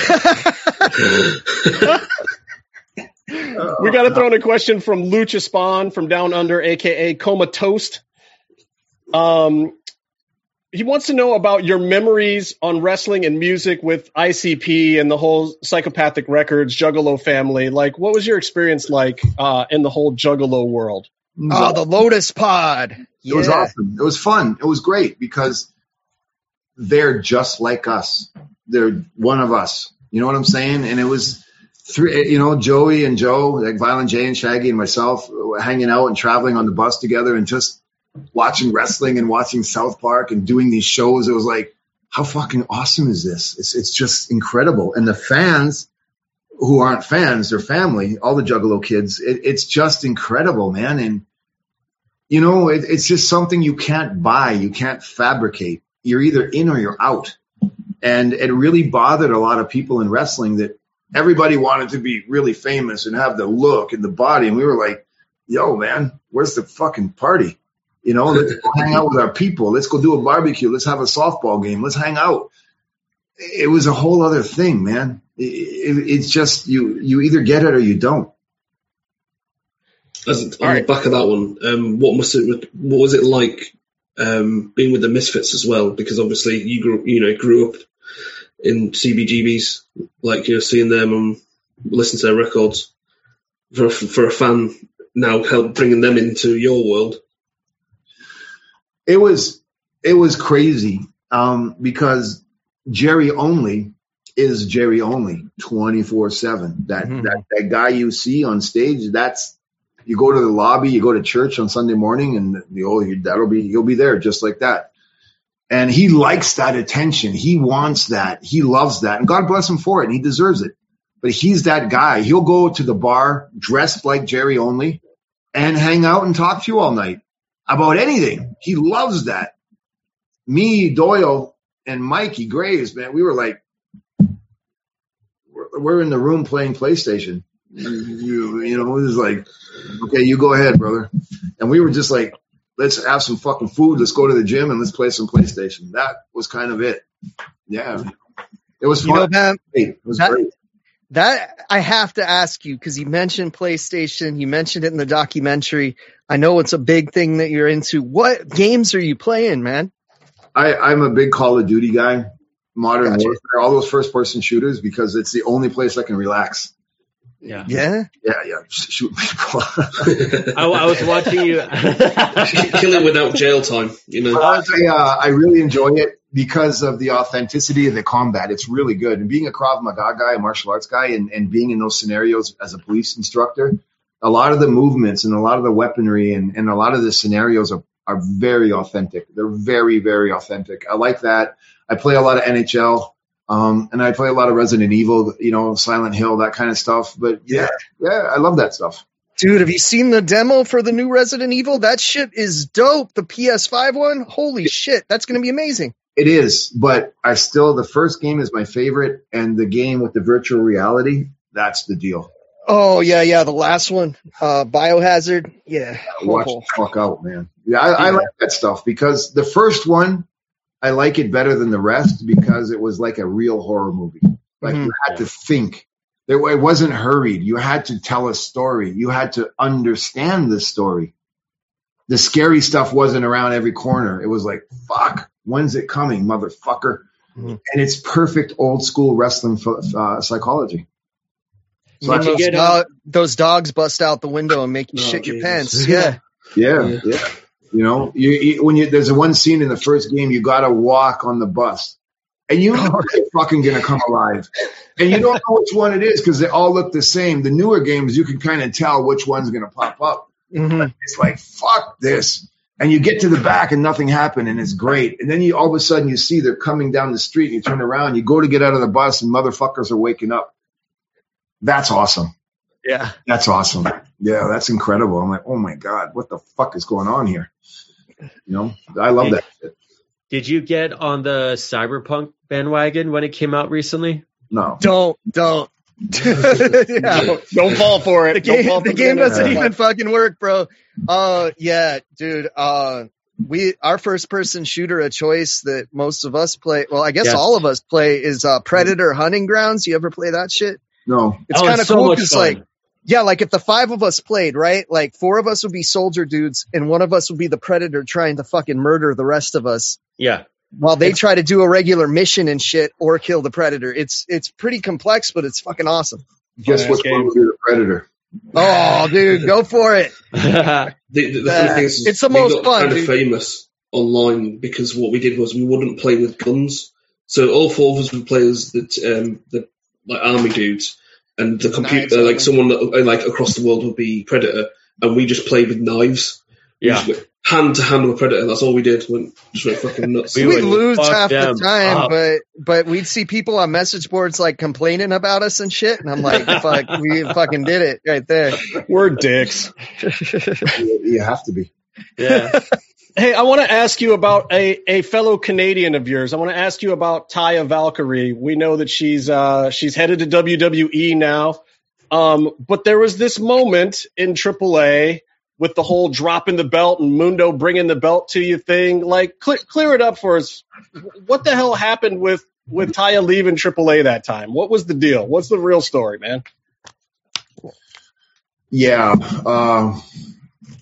it's not good. It turned out bad. The only thing I want to say about it, because I've apologized to her since, I'm not sure what she says about it. I got no clue. I don't really, it doesn't mean anything to me. But God bless her. God bless Johnny. I love them both. Best of luck to her. I was made a scapegoat, but I was also the person in charge, and I'll take all the blame for it. Yeah, it happened. There is a major backstory. I'll tell you off the air, but it's not correct because it'll hurt her a lot. It really will. And I'll accept the responsibility for all of it. Noble. Cool. I appreciate that. Yeah. I wanted to ask you a quick question, if I can jump in. Speaking of, we were just talking about video games, reminded me of another Lucha Underground talent that streams a lot of video games. I don't know if you guys have gotten together on that, but Marty the Moth going from comedy fodder season 1 to one of the last champs in season 4. We've talked to him about his ascension and about how he went to you and you helped consult him as far as career decisions and paths and going from one to the other. I wanted to get your side of that story, your perspective on his Lucha Underground career. When somebody comes to me and they're sincerely authentic and they say, "Can you help me?" and I see it in their eyes and I have a conversation with them and I got a vibe from them, I will put my life on the line for that person. And I just saw, I stood back and I watched what they were trying to do with him. And I was like, let me have him, give him to me. And I sat him down and I said, "What do you want to do?" And I said, "Because this is what you're going to do." And I said, you have to become the cable guy. Oh, yeah. That's go and watch the cable guy and then go and watch this serial killer and come up with something. That's who you are from now on out. And he looked at me like, "What do you?" I said, "Don't ask me. I expect to see this next week." And he came back and his life changed and his stock in the company changed and his career changed. And it goes back to, if you only support somebody who has faith and believes in themselves, they can do miracles. I only supported him with ideas and belief, and I showed him I had faith in him. He did the rest. And he, to me, the character that he became, it was very scary. It was very scary because it was believable. And I just said, don't change it. You're the cable guy and you're this serial killer. Put them together. And that's who you are. And it worked. Yeah. Yeah. I have a piece of a history. I bought Pentagon's mask from that match So I actually have a little bit of Pentagon's, a little bit of Marty's blood with me in a bag at all times. That's kind of gross. To help guide me. But yeah, that match, the last main event of Lucha Underground was just, it was something else. And also, like, I remember we were talking to Eric, and he was a little skittish that day. I mean, Marty carried that mentality that you were describing when you and Ricky would get together, and it becomes almost concerning, because here's a guy who is fully aware of the opportunity in front of him, and he's going to do everything that he can, and maybe some that he can't. You know what, Marty, and this is a big compliment, Marty was our generation's Roddy Piper. Mm-hmm. Yeah. Amazing. He was, because you never knew if Roddy was going to snap or what the fuck was up. And Marty did that. And I haven't seen anybody else do that.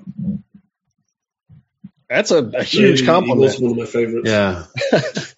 I mean, and he came a long way too. I mean, he started off and his storyline was basically, he was the on-camera version of Vinny Massaro. And then at the end, he's fighting in a pool of blood for the title. That's a long way to go in 4 years. Yeah.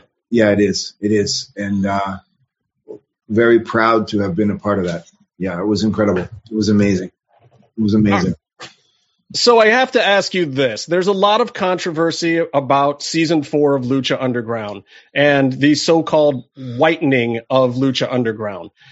What's your opinion? What's your take on it? Was there enough Lucha Libre? Was there enough respect to Mexican talent in the final season, or did it go too far in the other direction of wrestling in that 4th and final season of Lucha Underground? I know exactly what happened, and I know absolutely nothing. It was a horrible ending.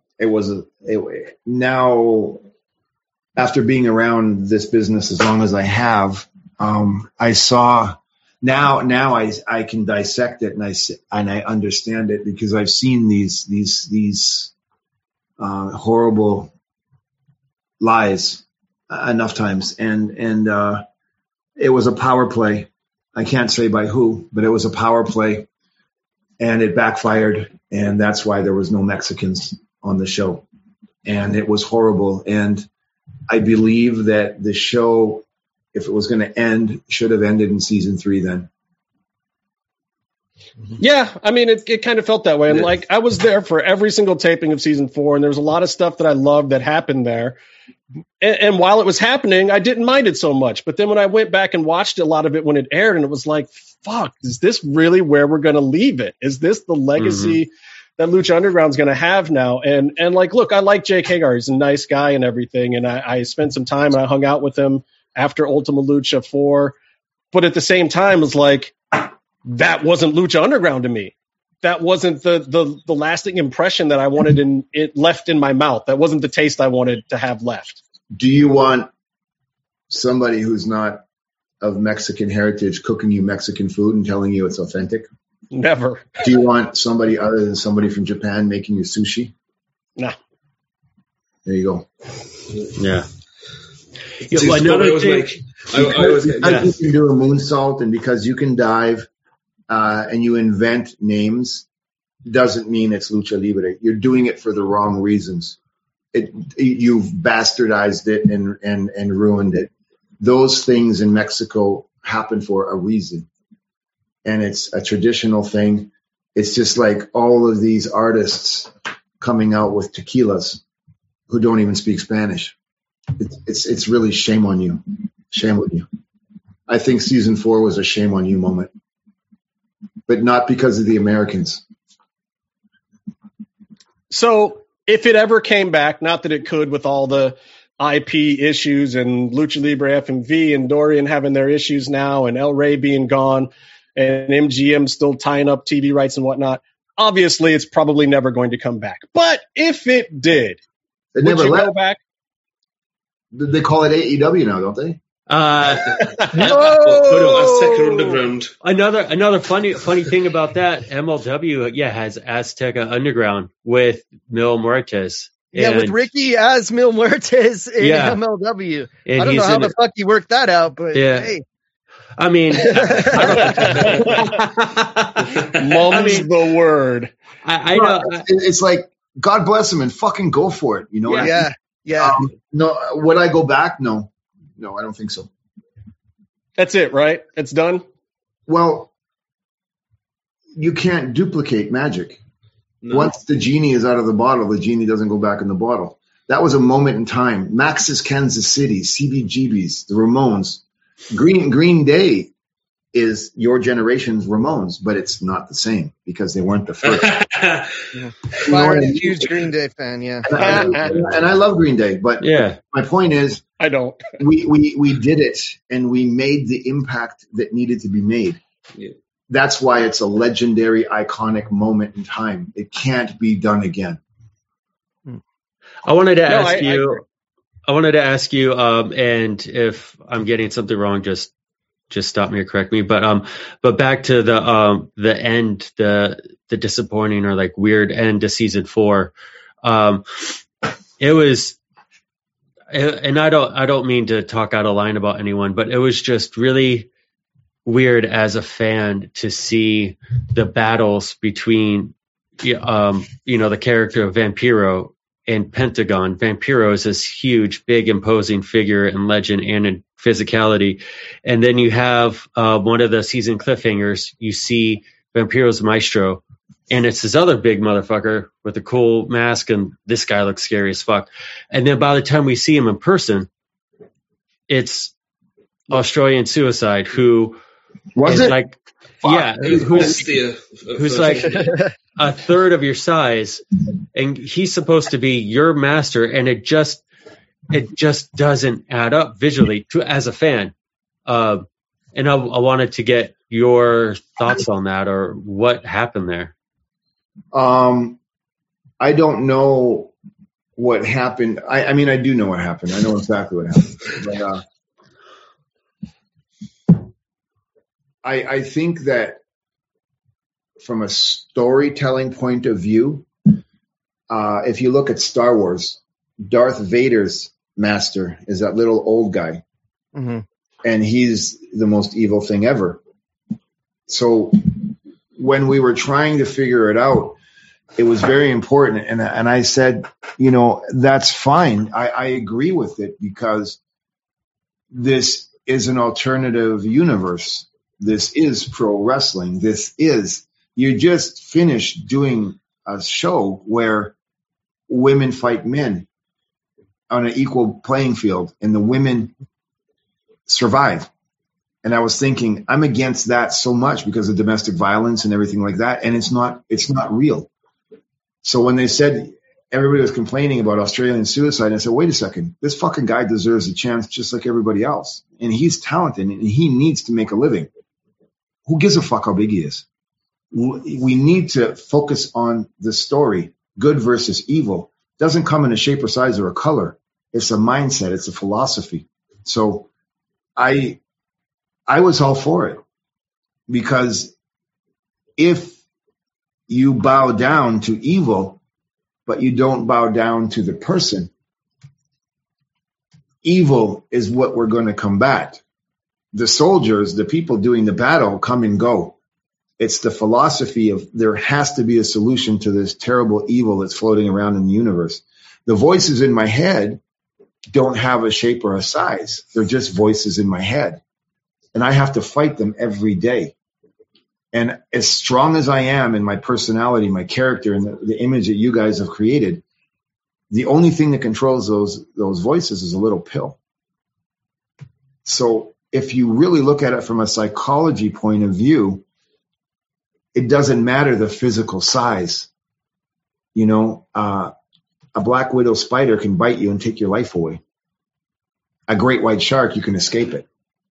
So you really have to step back before and change your perception on what the reality is of following the story, not so much the character. Get invested. That was my point of view. Interesting. Different. So the much darker place vignette has some truth to it. Of course. Skip Chasen. A lot of people don't know who he is. We've had him on the show before, but what do you feel like was his contribution in the world of the Jefes that were kind of helping shepherd Lucha Underground? If there wasn't for Skip, Lucha Underground would have never happened. The look, the feel, the attitude, that was all Skip. That was all Skip. Yeah. He's a genius. He's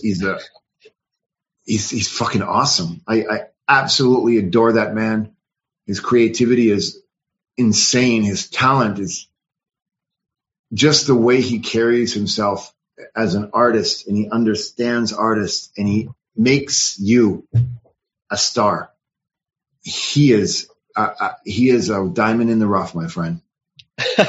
Well, he genuinely has good things to say about you. When he came on our show, it was right before you were about to do the interview show for El Rey, and he just had nothing but good things to say about you behind the scenes, because he couldn't talk about the show yet at the time, but he told us that it was coming and that he was really proud of the work you were doing with that and just how far he's seen you come in even those 5 years that he's, been a part of your life. But it's crazy to me to think that part of what Lucha Underground was this cinematic thing that came into wrestling and added storyline and did wrestling a different way than it had been done before. And I'm really curious, who do you think you guys should have elevated with that storytelling style that you guys didn't get a chance to elevate? Was there anybody out there that you feel like got missed or that should have been bigger and better through Lucha Underground? No, everybody had an opportunity. There wasn't one star on that show. Everybody played a role. And that's what I liked about it. No, I don't think so. I think everybody had their space. I mean, even there were trios teams, there were individual talents.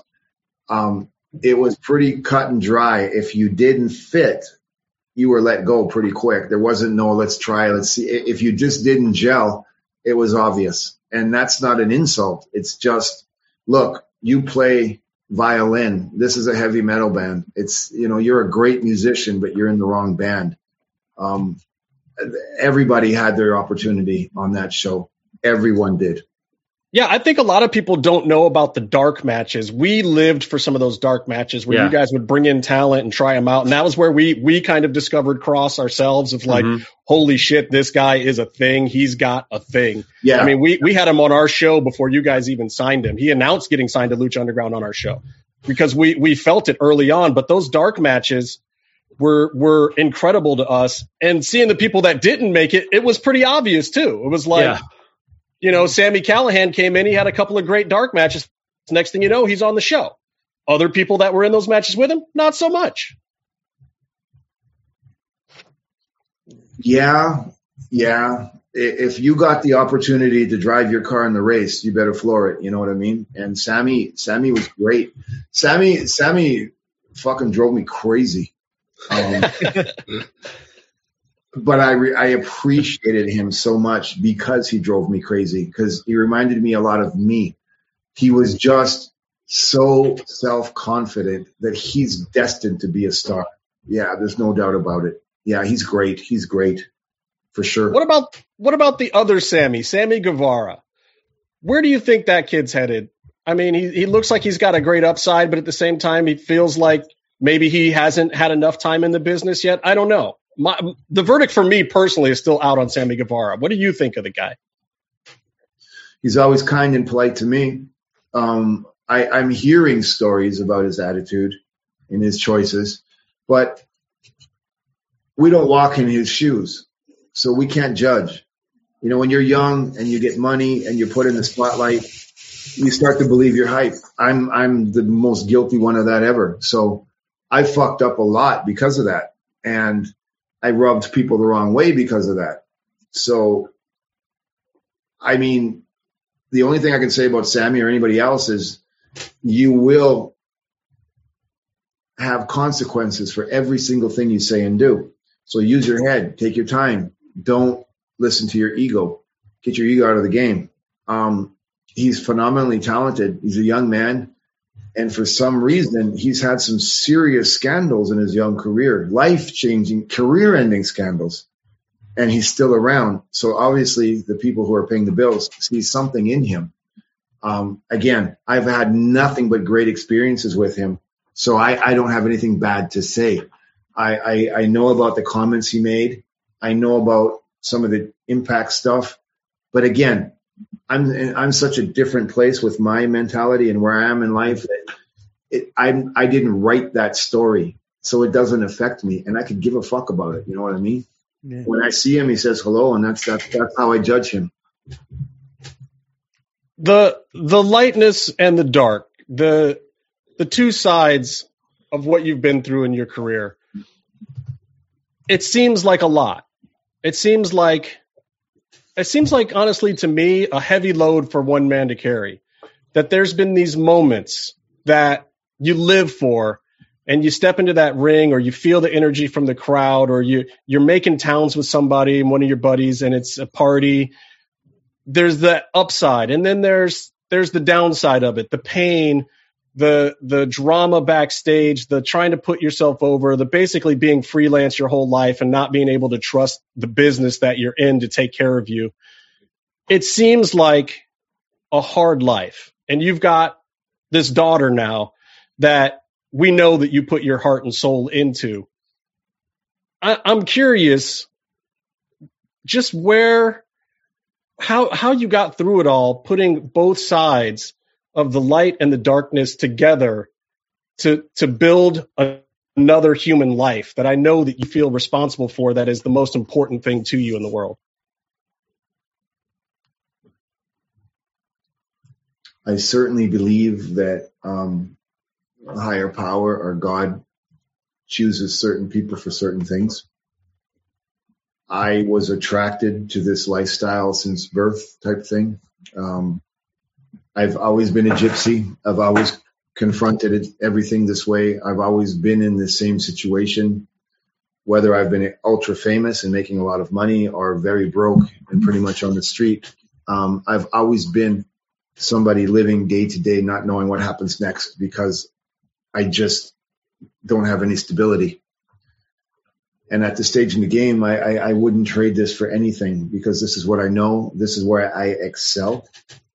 And I've look at it like I was destined to be somebody to go out and get the most complex experiences, good and bad, and make them simple and tell people stories to help provoke them to find an alternative solution to their problems on their journey in life. So I don't really look at good, bad, black, white, dark, light. I just look at it as I'm on this path, and I'll take it all on head on.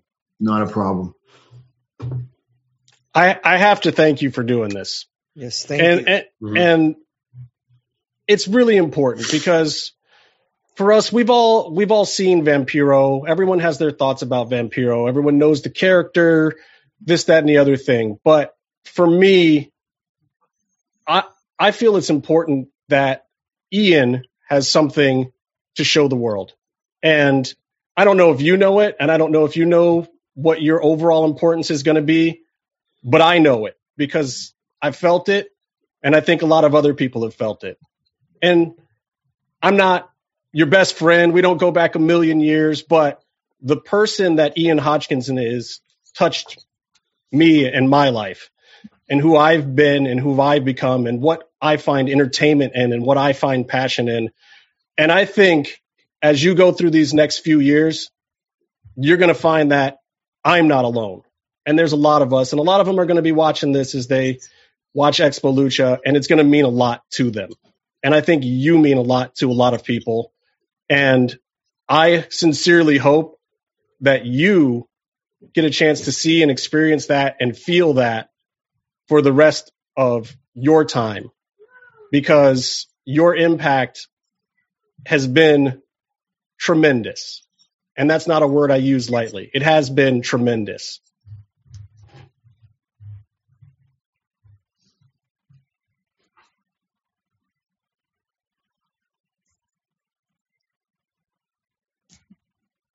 Thank you. I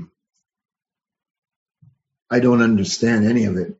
I don't understand why you're saying that to me. I'm just a guy who is a pro wrestler. I don't understand this impact on people's lives, and it's very uncomfortable because I've never ever thought I did anything, you know. I don't know how to say thank you, except that I'll keep working harder, and I hope that whatever it is I do, if you're aware of it, it impacts you in some kind of a positive way. I don't deserve any of the things you're saying. I'm grateful to all of you who supported me, who watch me, who listen to me, who take the time to see that I'm more than a wrestler. But I don't know what I am yet. I've just begun living life, and I'm not able to answer you because I don't know why you would say those things to me. But I can say with all of my heart, I look at all of you like family, and I'll never let you down. You know, Vamp, if you're looking, and if you're looking for a way to sum up what you are, I think I can speak for all of us when I say you're the fucking man. That's who you are. You are the fucking man, and you've touched all of our lives, or we wouldn't be here right now. So again, thank you. And whatever you do, we're here to support you, man. I think I've been watching you for like 25 years. Okay. I'm not the man, but I am that motherfucker. Yeah. I like it. Yep. Yeah. You're our motherfucker. Yeah. Yeah. And you guys better, you know, it's like, I got fucking Alzheimer's, man. I beat cancer. I was born blind. I was an epileptic. I went through drug addiction. I died 9 times. I've been kidnapped twice. I rose to fame in pro wrestling. I did TV shows. I'm doing all this shit. And out of nowhere, I'm headlining a hotel in Las Vegas. I've never done it in English before. I have no idea what I'm going to talk about. I didn't tell them that. But I don't care about that show. I want to go to my favorite sushi place when it's over. You know what I mean? And then I go home and play PlayStation. I'm not going to change. I'm not going to let you down. And I hope you come and we can enjoy this ride together some more. Awesome. We will. Absolutely. Thank you so much for being here today. We appreciate it. That was a great interview. It made me look at a lot of things different ways. It made me look at little people in wrestling a lot of different ways. Made me look at Samoans differently. Certain parts of them, yes.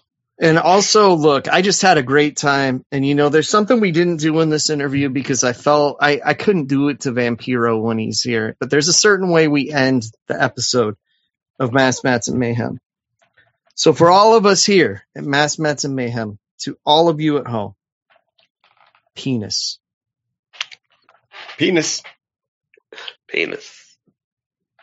Byron. But we do sign off in the interview like twice. Oh, Jesus Christ. God damn it. Right, he couldn't just say penis. He couldn't just say penis. Couldn't just say penis. Just should have said stay in the mix.